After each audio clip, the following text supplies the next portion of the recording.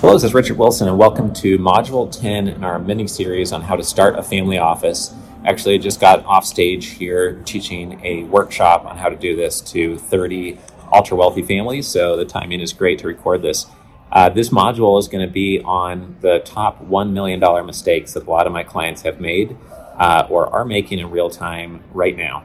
Some of these fairly obvious. Some of these are the mere reflection of the other modules we've been teaching you. Obviously, we want to teach you the best practices and the fundamental pillars of your family office you need to put into place. So not doing that would be some of the most expensive common mistakes, of course. So not focusing your energy, time, and money, not building a platform, not acquiring choke points, having lame service providers that are carryovers from before.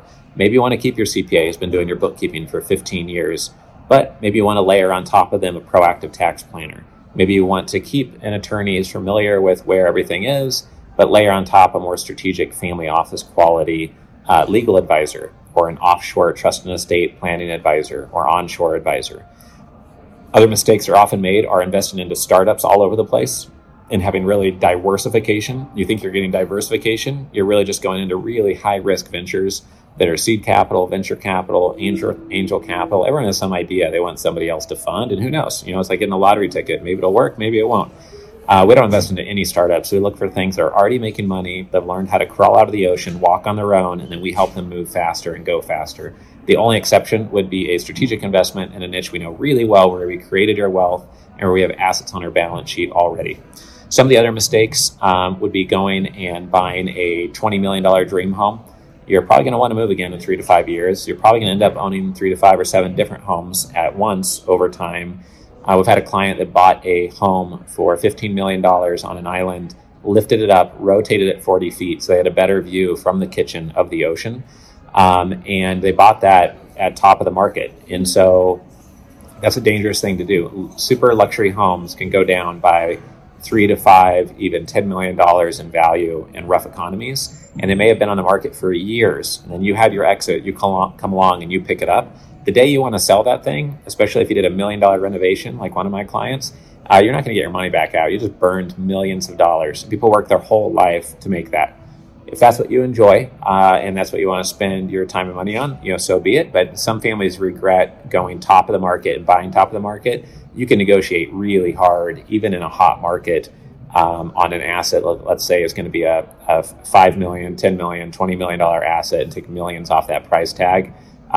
If you negotiate hard and go about it in a strategic way and just be smart about the investment.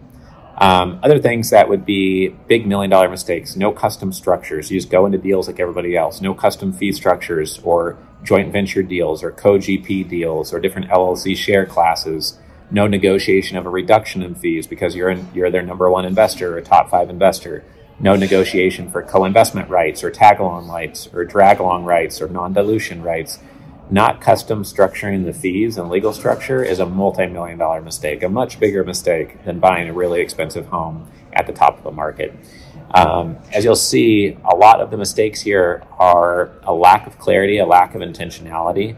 It's really important that you don't start taking actions until you fill out your family office dashboard that you can get for free from us, that you know your family values, your objectives, your mission, your direct investment buy box, and have worked with someone like ourselves. We help for free to define what direct investments you should potentially be investing in and know what brands you're going to trust and upgrade for real family office quality wealth advisory, and upgrade who you're using in that area, what managers you're going to trust for your real estate allocations, and who you're going to trust for your direct investment allocations, and what should be the size of companies and types of companies that you buy there.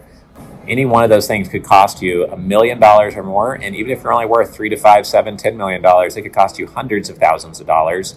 If you're worth several $100 million, like many of our clients are, these could be multi-million-dollar mistakes. So I hope you enjoyed this video. We're going to see you next on our video module number 11, and we're going to talk about the value of persistence in negotiating deals, closing transactions, and growing your family office. Thank you.